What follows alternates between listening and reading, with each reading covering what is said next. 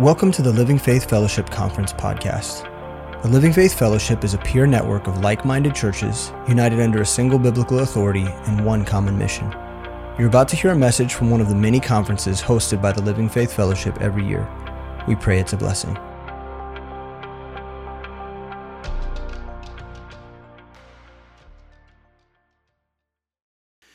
We're going to be in two different places tonight. We're going to be in Numbers chapter number 16, and we're going to be in Joshua chapter number 22. You want to turn there. We'll find our place there here in just a little bit. But Numbers chapter number 16 and Joshua chapter number 22. I want to preach on when idolatry infiltrates our mission. When idolatry infiltrates our mission. You know, it's a weird thing in America how we've been sold almost a bill of goods in the realms of Christianity that as long as our kids are morally decent people, that we've succeeded in raising Christian people. Like we've succeeded in raising disciples. That's what morality is, what people equate to Christianity now. I mean, if they're moral, then they must be Christians. Now, I know some good people that are not Christians, that are actually, in fact, moral people.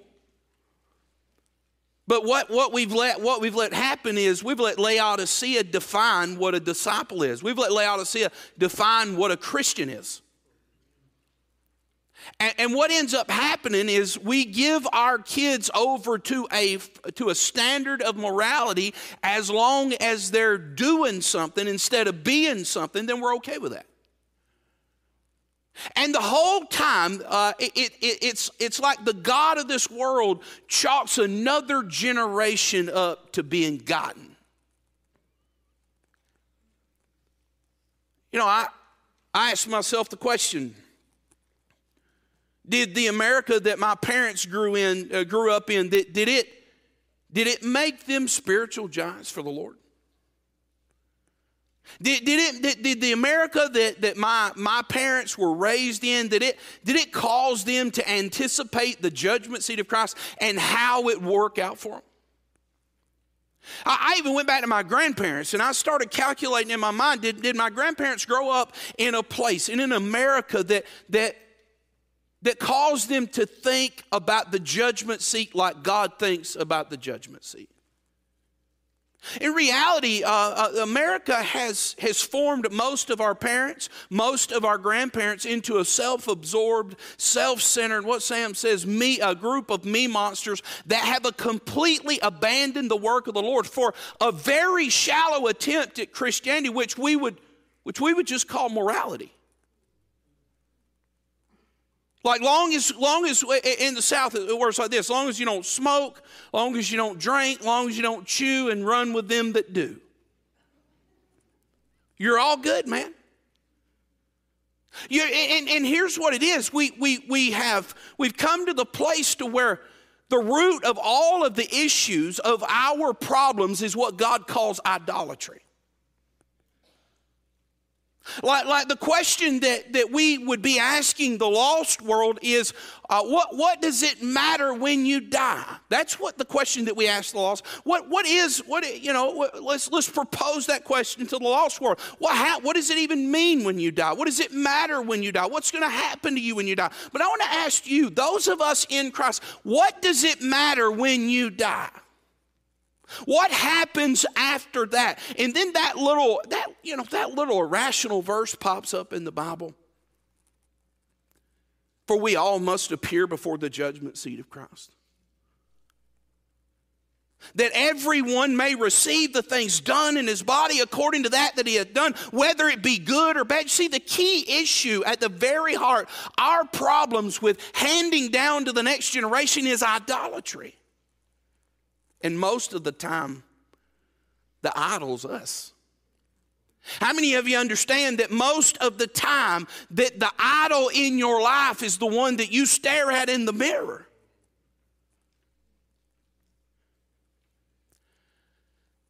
Last night I dealt with that idea of the Christian life failsafe. For without me, ye can do nothing. And I've thought about this many times. In this life, I can do nothing without him, but I can try. And you know what that's called? That's called sowing. I can try to do things without him, and I'm going to sow. And what's going to happen? One day I'm going to reap what I sow.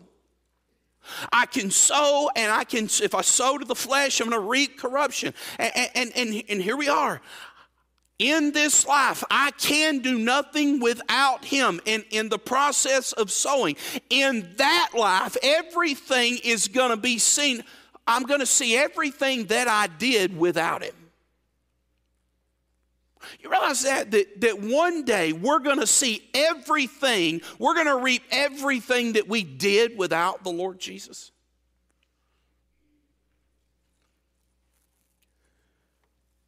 Everything that I did in the power of my flesh, man, it's going to burn up right before me.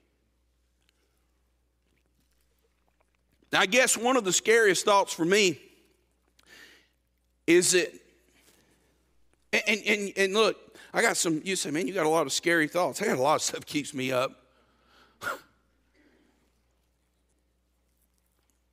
But deep down on the inside, it motivates me to a different place. I guess one of the fearful things for me is, for me as somebody that claims to be walking the walk that Christ has given me to walk. Man, can you imagine be standing at the judgment seat and your family be behind you and everything that you claim to do in the name of Jesus Christ burn up before you and their face? Man, can you imagine that? While your motive is being put on trial and your family standing behind you and thinking that dad was the real deal, thinking that mom was the real deal, and your children standing behind you with their eyes wide open, watching the very essence of your life burn up before them. It's a motivating factor that we should look deep on the inside at tonight. Am I the biggest problem in my life? Am I the idol that's keeping me from handing down the mission? Is my dreams, is my thoughts, is the things that I want, is the things that I desire, are they keeping me from giving what God has gave me, giving it to the next generation? 2 Timothy chapter 3 says, for men shall be lovers of their own selves. Verse 4, he said they're going to be high-minded and lovers of pleasures more than lovers of God. 2 Corinthians 5 and verse 15, he says that that they which live should not henceforth live unto themselves. Paul, writing to the Philippian church, he says, for all seek their own, not the things which are Jesus Christ. Man, we've got a book that God's given us, and he's given us this book to cut us coming and going. And he needs us to see tonight that at the very heart of this question of idolatry is the work of the Lord really important to me? Is the work of the Lord really important to me? Is the idols in my life pulling me from the purpose of my life? Is it this idolatry that's keeping me from fulfilling the mission of winning people to Jesus Christ and building them up in their faith and sending them to do the same thing? You see, it's idolatry when a church is dying because it does not have the life of Christ in it. It's idolatry when it's been consumed and absorbed with something other than Jesus Christ. Man, sometimes I think we got a greater allegiance to America than we ever had to Jesus Christ and his kingdom. I don't care what side of the political polls you're going to stand on. Some of us have a greater allegiance to who's going to be in office than we do Jesus Christ. We're more worried about what's going to happen down the road than we are way on down the road. Like we know that November's coming, but we forget that the judgment seat is really coming. Like what I do in that day what I do with today has everything to do with that day. And I don't know how many of you understand it, but we've got to get to a place where we can see that if we're going to reach the next generation. Man, we depend on this world's scholars as though they're sent under divine intent to teach our children stuff. And look, my wife's a public school teacher. My kids are in public school, but we all understand they're not sent from God. But we look at that thing like it's the end-all, be-all sometimes. Well, they got to go to college. They got to go do this. They got to go do that. And we look at that like the end-all, be-all. There's some of us that depend on sports programs like they're the end-all, be-all to our kids' futures. Don't go meddling with sports, preacher. For the record, I can talk about it. I got a lot of sports going on in my house. But I got parents that think if my kid don't get a college scholarship for school, they're not going to be able to make it through school. Like they should have made better grades.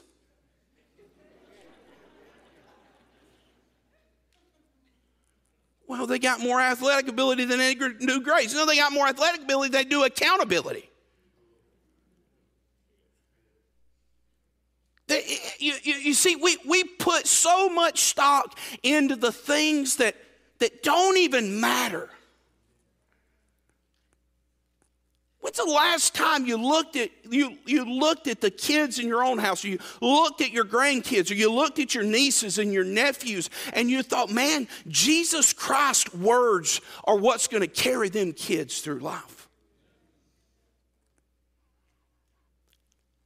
Man, when's the last time you looked at this group of children sitting over here, and you looked at this group of teens sitting over here, and you thought, I wonder who's going to be the next missionary?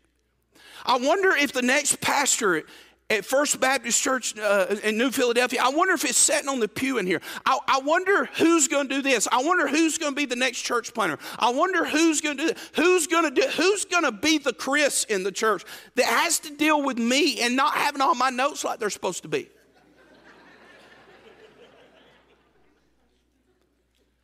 I mean, y'all need to raise a real saint if you're going to find somebody like her. Because it ain't easy putting up with me. I felt really bad for her. I'm like, man, I got to do better. So I asked myself the question, what has America really done for my kids? It's been so much better than Jesus Christ could have ever done.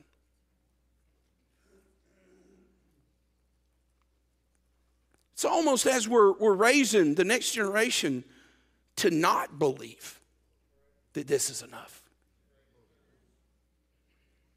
Well, I mean, you wonder why Joshua had to ask the children of Israel, if it seemed evil unto you to serve the Lord.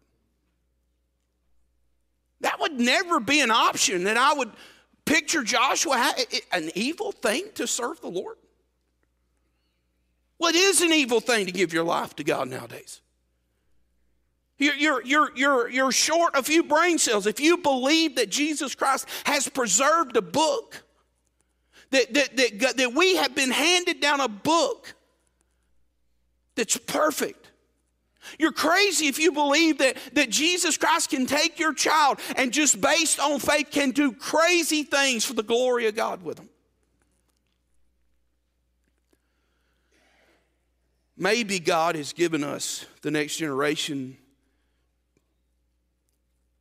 for such a time as this.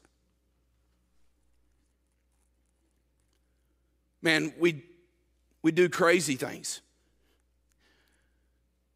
We weep for our kids sometimes. That they won't get to enjoy some of the things we did. Well, let me propose a thought to you.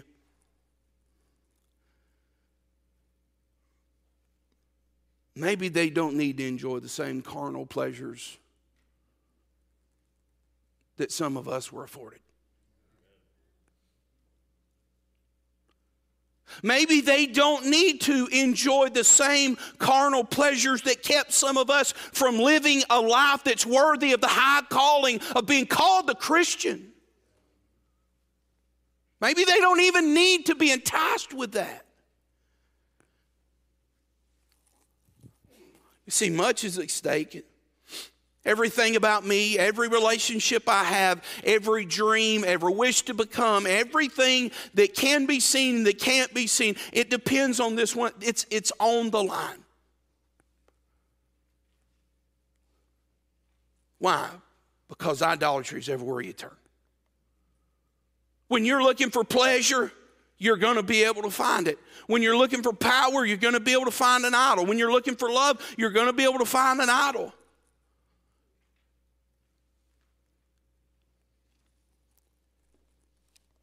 The thought of idolatry seems so primitive. It seems so out of date. It seems so cold. Yeah, you're thinking, man, this mean guy coming in here.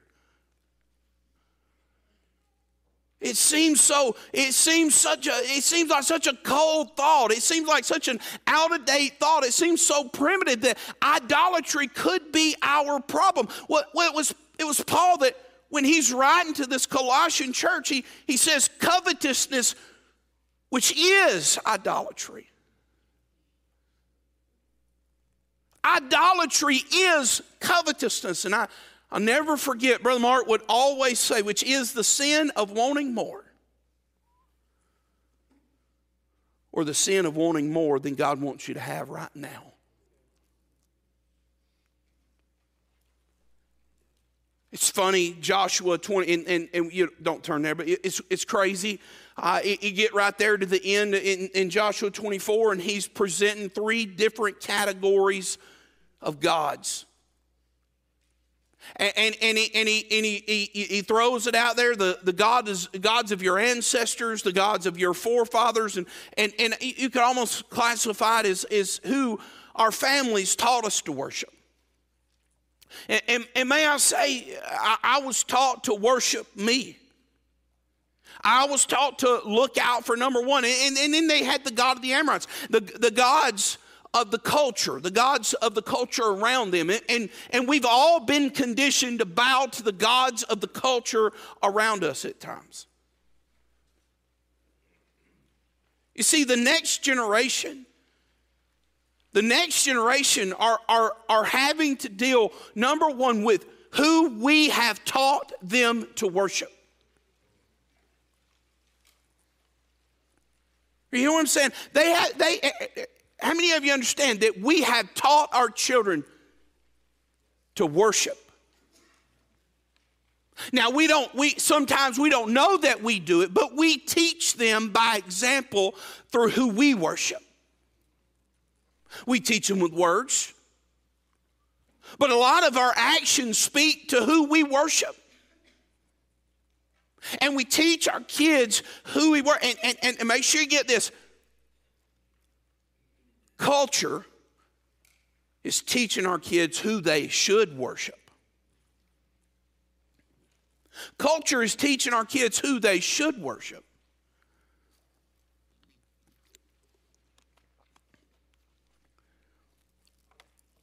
Here's what you and I got to do.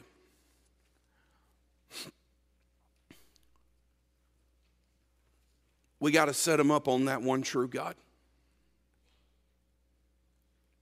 We got to set them up, but as for me and my house, we're going to serve the Lord. Joshua made it plain.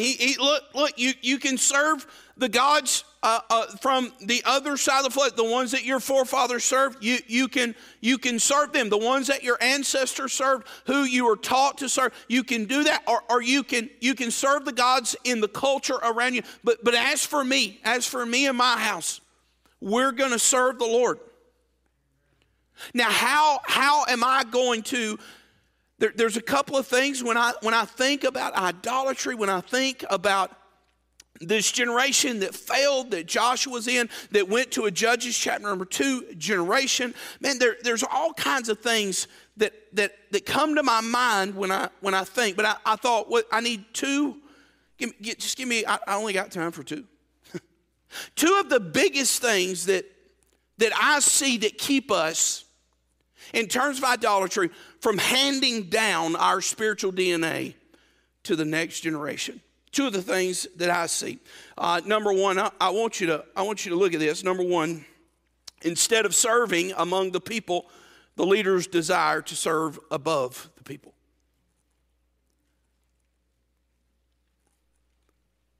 Instead of serving among the people, the leaders desire to serve above the people. 1 Peter chapter 2, 1 Peter chapter 5 verse 2 says, "Feed the flock of God which is among you, taking the oversight thereof, not by constraint, but willingly, not for filthy lucre, but of a ready mind, neither as being lords over God's heritage," but here it is, "but being ensamples to the flock."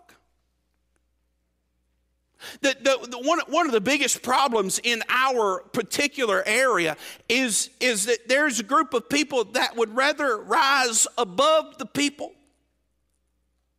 than they had get down in a place of shepherding among people. When you look at Numbers chapter number 16, I want you to look there in verse number 1. Numbers chapter number 16 in verse number 1, the Bible says, "Now Korah, the son of Izhar, the son of Kohath, the son of Levi, and Dathan, and Abiram, and the sons of Eliab, and On, the son of Pethel, the son of Reuben, took men, and they rose up before Moses with certain of the children of Israel, 250 princes of the assembly, famous in the congregation, men of renown. And they gathered themselves together against Moses and against Aaron, and says, 'You take too much upon you, seeing all this congregation are holy.'" Now make sure you get what's happening. They're telling the shepherd how the congregation is. They come and they say, they're telling the shepherd that Korah and these 250, they're telling the shepherd how the congregation actually is. You're taking too much on you, seeing that this congregation, they're holy. You ready for this? Every one of them. Now that's a lie. How many of you understand that's a lie? Like Korah's dumb if he thinks that's a goofy statement, right? Like it'd be like me coming in here and say, "Hey, bro, you're taking too much on you. All these people are here, they holy." How many of you understand that's crazy? So he's making a statement right off the rip that has nothing to do with the shepherd's heart. So he starts accusing Moses. He says, "Wherefore then lift ye up yourselves above the congregation of the Lord?" Moses heard it. Now, here's how you know a real leader. This is how you know a real leader.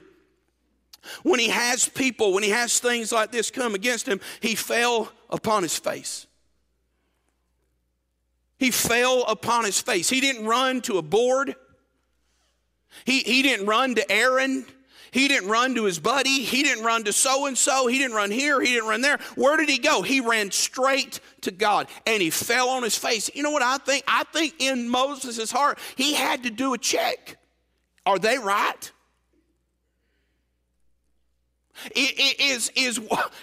Have I lifted myself up above the people? No, the shepherd knew the people. Look at verse number 5. "And he spake unto Korah and on all his company, saying, Even tomorrow the Lord will show who are his, and who is holy, and will cause him to come near unto me, even him who hath chosen, even him whom he hath chosen will he cause to come near unto me. This do, take censers, Korah, and all his company, and put fire therein, and put incense in them before the Lord tomorrow, and it shall be that the man whom the Lord doth choose, he shall be holy. You take too much upon you, ye sons of Levi." Moses said unto Korah, "Hear, I pray you, ye sons of Levi, seemeth it but a small thing unto you, that the God of Israel hath separated you from the congregation of Israel, to bring you near to himself, to do the service of the tabernacle of the Lord, and to stand before the congregation, to minister unto them. And he hath brought thee near to him, and all thy brethren, the sons of Levi, with thee, and seek ye the priesthood also, for which cause both thou and all thy company are gathered together against the Lord. And what is Aaron that ye murmur against him? Make sure you see what's happening. They had a job serving, but they wanted a title. They wasn't comfortable serving among people and ministering among people. Some people think this is the greatest place on earth right here. I love what I get to do, but this ain't the greatest place on earth. Man, there ain't nothing like, for me, there ain't nothing like taking this book and taking another man and sitting across from him with a cup of coffee in my hand and taking this book and doing just what Mark Trotter did to me week in and week out. Man, there ain't no more fulfilling than watching the light bulbs come on and watching that dude take his family and grab his family up and hold them and love them and lead his wife and love his wife and be a man of God and be the man God's called him to be. There ain't nothing like it. But you know what? Because you ain't never been here, you think that out there, that what you're doing may be less than. I want you to understand something. God will never give you more till you're comfortable doing what you're doing. God will never put you in a place as long as you're resenting other people in positions of ministry. And long as you think you could do it better than them. And as long as you think you've got a better word. And as long as you think you're more equipped. And as long as you think you should be the person doing it. God will never put you there. You see, they gathered against the entire congregation of the Lord. You see, the difference between Moses and Korah, Moses wanted to be a shepherd. Korah wanted to be a leader that wasn't really a leader, but had a title of a leader. You ever know anybody like that? They want to be the leader. They want to have their name on the office door. They want to have their name on the desk. They want to have their name here and their name there. But they don't really want to be a leader. They don't really want to be the servant that gets among people. They want to get a butt. You see, this is one of the major problems in handing down to the next generation. The result of such actions is division. It's destruction.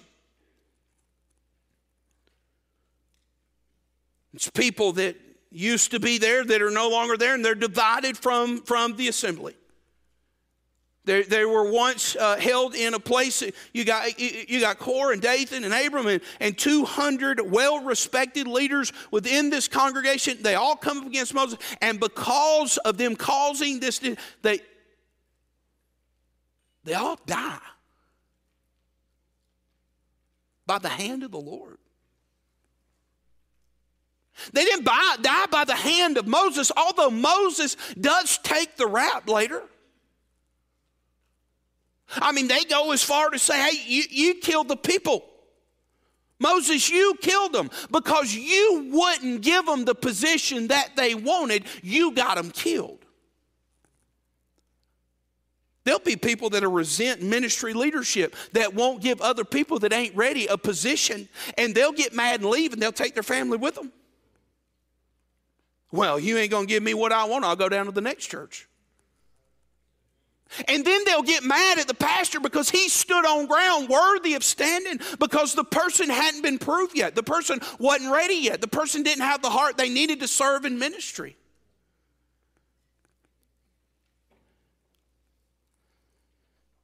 How do you know all that?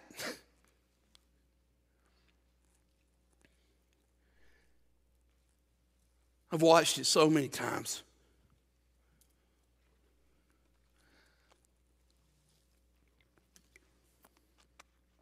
congregation always ends up being the people that pays the price, though. They end up coming to a place where how many of us can say amen right here that we're super pro local church? Amen? Look, y'all ain't said amen all week. This is good practice for you. Come on. Good night. Listen, I can't handle but about one more night of you not at least saying amen a here and there, okay? You're getting on my nerves. Amen, oh me, something, oh my. I don't care. Shut up will work. I mean, I can preach through that. I don't care. But instead of unity, there's division, and there's destruction, and there's death. And what ends up happening is the people in the congregation, they pay the price as they resent local church authority. They resent local church structure. You say, man, you've seen that a time or two? Here's what happens. Here's what ends up happening. When churches are no longer biblical and they're no longer missional, they become political. Because it's the easiest thing to do. They get all kinds of boards together. They get all these committees together. They get all this stuff together. And they try to line it out to where everybody feels good about where they are as far as the political chain goes. They don't care nothing about the fact that they're not biblical and they're not missional anymore. They become cultural. They become political. And they lose their focus. And here's what ends up happening. The next generation gets left out of it. And they are going to despise that. They're going to despise you. They're going to hate you because they don't want politics in church. They don't care what you want. Dude, one of the reasons I didn't get saved till I did get saved is because of the politics when I was younger. The few times I went to church, it was just a mess.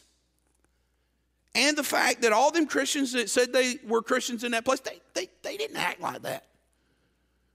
Well, the couple of churches I went to, I was a little bit rougher. I mean, I still got some fine tuning needs to be done.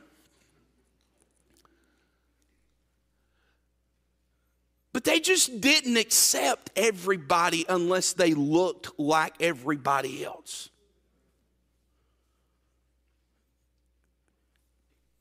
You know, you got to ask yourself, what am I willing to do for the next generation? Look at verse 46 with me.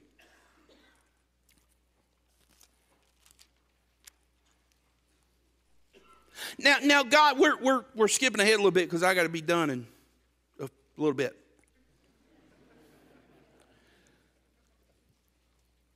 You can't go over here without somebody eyeing you, side-eyeing you. You can go over at my house, but you can't go over here. There's too much going on. I don't need nobody side-eyeing me tonight. Verse 46 lets us in on what's going on. There's death that's taking place because there is people that is desiring to overthrow the shepherds. But they don't want to overthrow the shepherds because they feel like the shepherds are doing a bad job. They want to overthrow the shepherds because they feel like they could do a better job.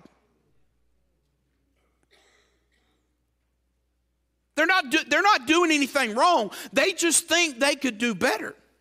So instead of serving out in the position of ministry they've been given to serve as Levites, well, we want this part too. Give me this too. And so here's what happens. Death starts taking place. They're all swallowed up. I mean, can you imagine that? You're standing here one day, you're standing here 1 minute, next minute you're not standing there no more. You're swallowed up in the ground. Wouldn't that have been a crazy little situation to have to endure? Let me give you a principle though. Korah, a spiritual a spiritually dead generation has now produced other spiritually dead generations. Korah has now taken a group and produced in them what was actually in him.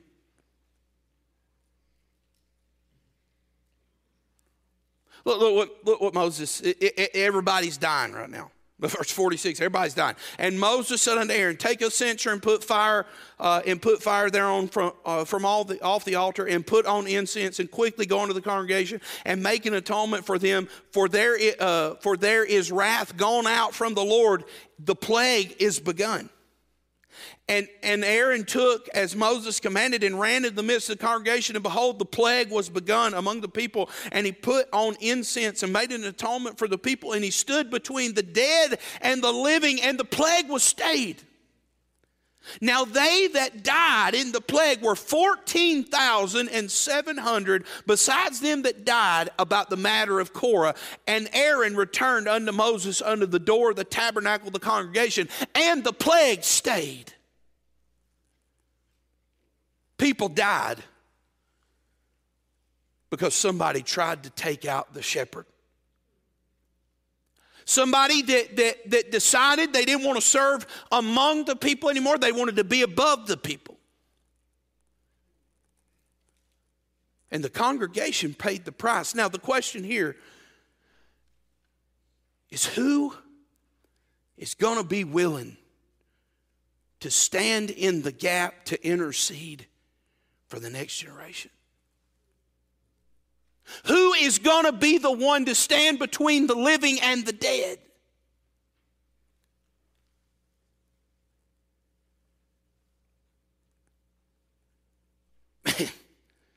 You see the heart of Moses as he's standing there, and we're 14,000 people in, and he's Aaron, hurry, go get fire, make an atonement, Aaron, hurry, Aaron, they're dying everywhere. This has caused a big ripple effect. They're dying, man. Go make an atonement. Man, when's the last time you went with that kind of urgency for the next generation? When's the last time that you went with that kind of urgency instead of complaining about the next generation?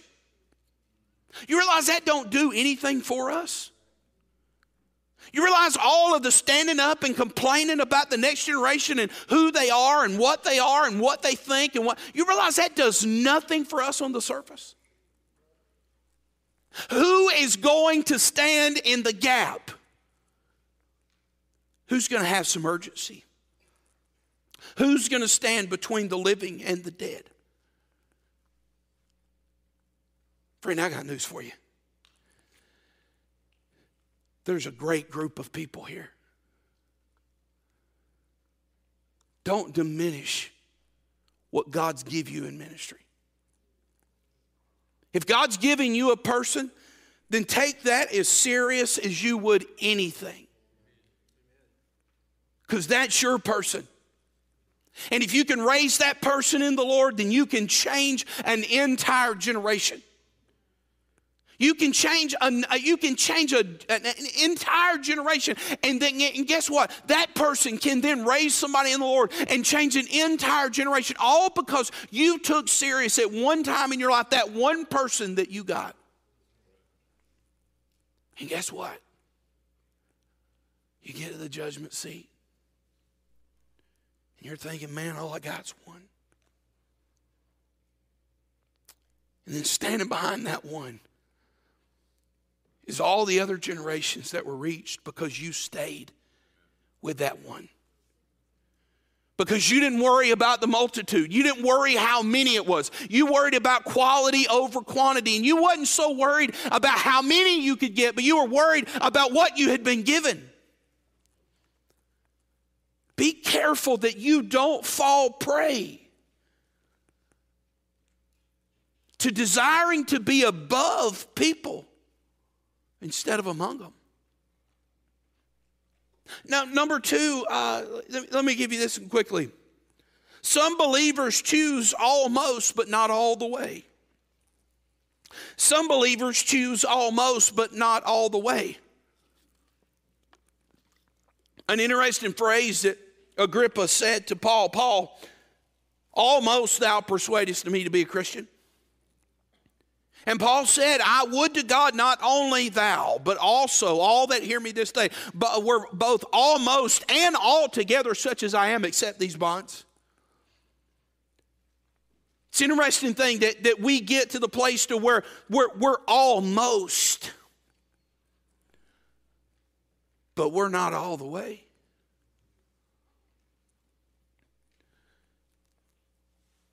I want you to, I told you I'll go to one more place, Joshua chapter 22.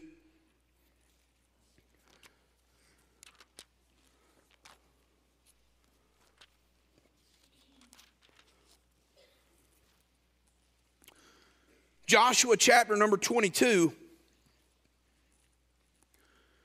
There's a group of people. Go down to verse number 9 with me. The children of Israel, the children of Reuben, the children of Gad, and the half tribe of Manasseh returned and departed from the children of Israel out of Shiloh, which is in the land of Canaan. Now I want you to understand something. They're going the wrong way. They're going away from the place that they should be going. Well, where are they going? Well, let's look. To the land of their possession, whereof they were possessed according to the word of the Lord by the hand of Moses. And when they came unto the borders of Jordan that are in the land of Canaan, the children of Reuben and the children of Gad and the half tribe of Manasseh built there an altar by Jordan, a great altar to see to. What's interesting about this group right here is they chose a life of religion. Some believers choose to almost choose the almost, but not all the way, because they'd rather have religion. They'd rather have religion. You say, what's the deal with this religion? Well, they go into Canaan, and they fight and they help the Canaanites. They help the Israelites. They help them conquer the land. But when they get done doing that, they go back out to the other side of the river. They said, no, we don't want to dwell in Canaan. We don't want to dwell over there with y'all. We want to go back to the other side. We want to go to the place that we want to go to. We don't want to be in there where God's give us. We want to go back to the place that we want to go to. And what's so interesting about this is there is an altar that's built in Shiloh that is God's altar, and they choose to build another altar. The Bible says a great altar. Now, this altar is what we understand. It's going to be a big, elaborate altar, and it's going to be big enough, a great altar to see. For everybody to see. And so what happens? Verse number 11, Bible said, and when they, verse number 11, and the children of Israel heard, behold, the children of Reuben and the children of Gad and the half tribe of Manasseh have built an altar over against the land of Canaan in the borders of Jordan at the passage of the children of Israel. And when the children of Israel heard it, the whole congregation of the children of Israel gathered themselves together at Shiloh to go up to war against them. So they respond with some accountability measures, if you would. They're going to chop their heads off. Because they are building an altar outside of the altar, the real altar that's already been built. Now here's what I want you to see. This altar was a symbol. It wasn't the real thing. They actually, later they say, we're not even going to sacrifice on this altar. You need to know that. We're not going to sacrifice on the altar. It's just a symbol. Don't worry about it. Everything's going to be fine. It's just going to be a symbol. We're not going to sacrifice on the altar. All we want is a symbol. And I can't help but think how many people have chosen a religious symbol over the real thing. They'd rather go and dwell on the other side of Jordan. They'd rather go and stay over there. Why? Because you can get away with the symbol over there. And here's the sad part. They don't intend to sacrifice on the symbolic altar, nor are they going back to Shiloh to sacrifice either. They don't care nothing about that. They don't care nothing about being a part of that. So let's separate ourselves. And here's what we're going to do. We're going to at least look the part. We're going to at least look the part. So don't be coming up and getting in our stuff too bad. We got an altar. Just calm down. You know, we're here like 2 Sundays a week. 2 Sundays a month. Come on, dude. Ain't that enough? Not if you're going to hand anything down. It ain't. No. It's not enough. Well, we're so busy. Well, hand down. What you're going to do is you're going to hand down what you're busy with. Well, we just got too much going on. Well, you're going to hand down what you got too much going on with. Why? We just don't feel like it. Well, you're going to hand down. You don't feel like it. Well, it's just so hard. Well, you're going to hand down. It's too hard. You're going to hand down. You're going to hand down what you don't have as faith. And it's impossible to please God without faith. You're going to hand that down. Here's crazy. These jokers, they go after them. They start questioning them. Verse 16 and verse number 17, they get all up in there. They get all up in their grill. They want to go to war. And here's where you're going to lose some people when you start waging a war against things that matter. And this matters. This matters. What matters is we understand that there is a false way that looks the right way. And that's why it's so important to define terms around here. We're always defining terms. Why? Because some people say one thing and mean another. Some people say discipleship and they mean something completely different than I do. Some people believe in preservation and they mean something completely different than I do. You say that's why it's so important to define who we are. And those are things that we should be willing to wage a war against. Those are things that we should war a good warfare against. So he says, and they said in verse number 16, what trespass is this that ye have committed against the Lord, against the God of Israel, to turn away this day from following the Lord and that ye have builded you an altar that you might rebel this day against the Lord. And make sure this is not rebel against Moses. This was rebel against the Lord. Verse 17, is the iniquity of Peor too little for us? For which we are not cleansed in this day, although there was a plague in the congregation of the Lord.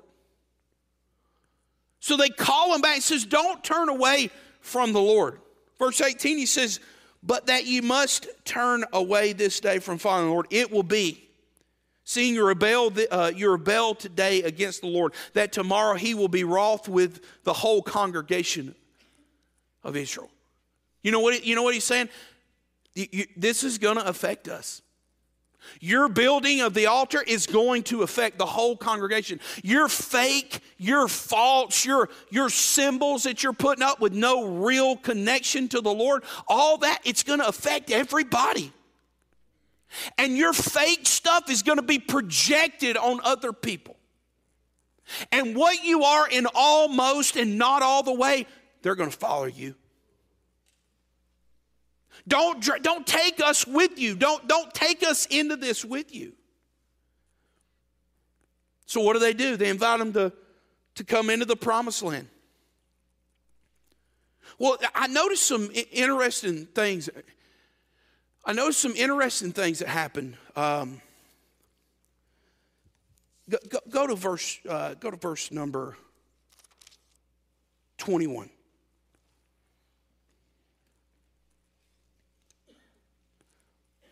No, go down to verse 24. I'm sorry, verse 24. And if we have not rather done it for fear of this thing, what's the thing? So they're saying they did it for a certain reason.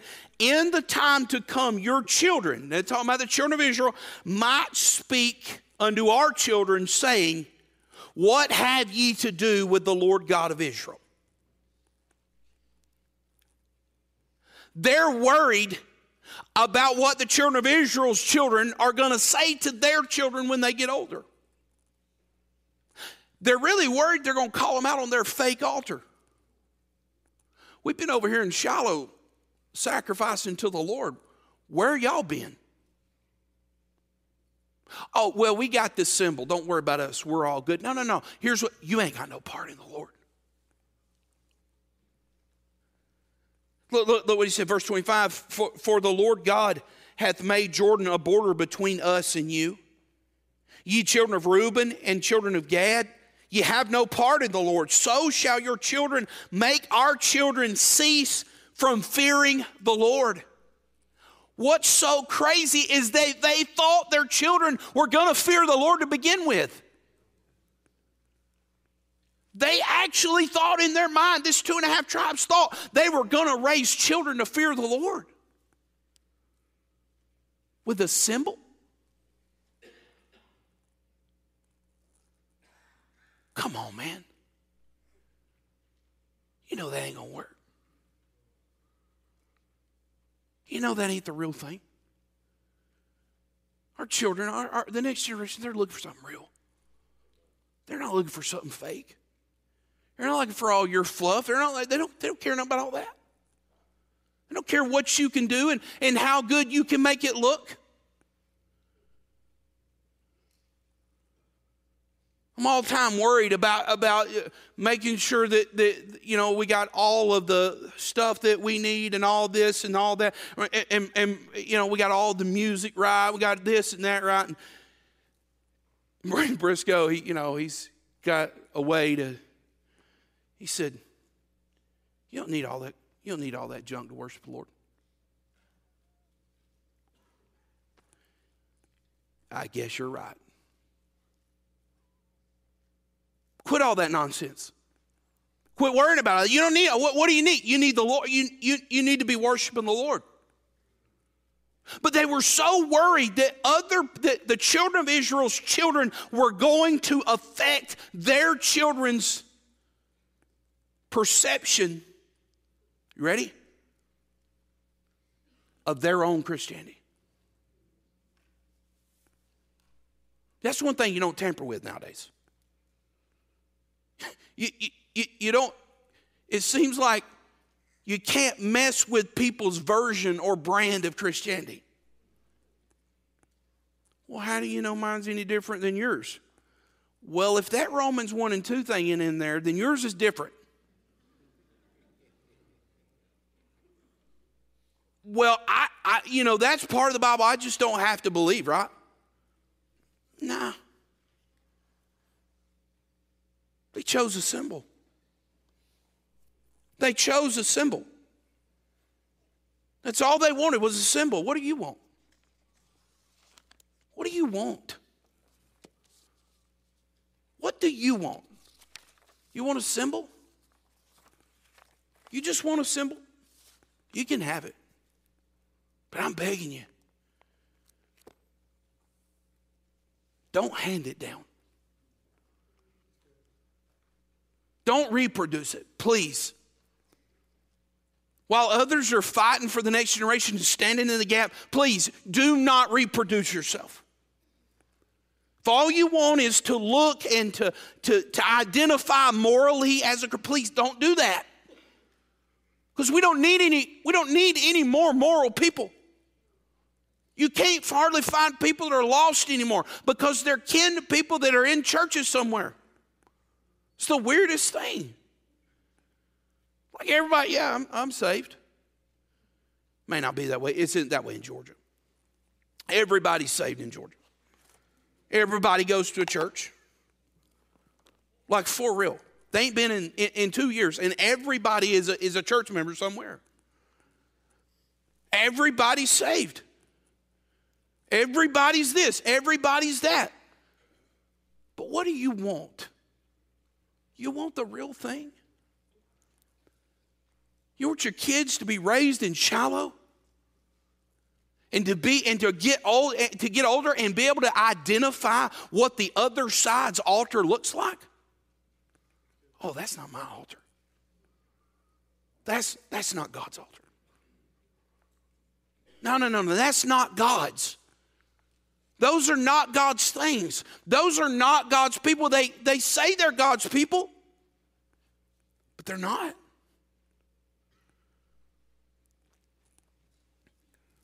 Listen, we got one shot to get it right.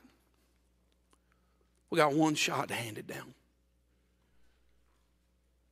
We got one shot to give it all we got for the glory of God. What do you want? You want the real thing? Or you want a symbol?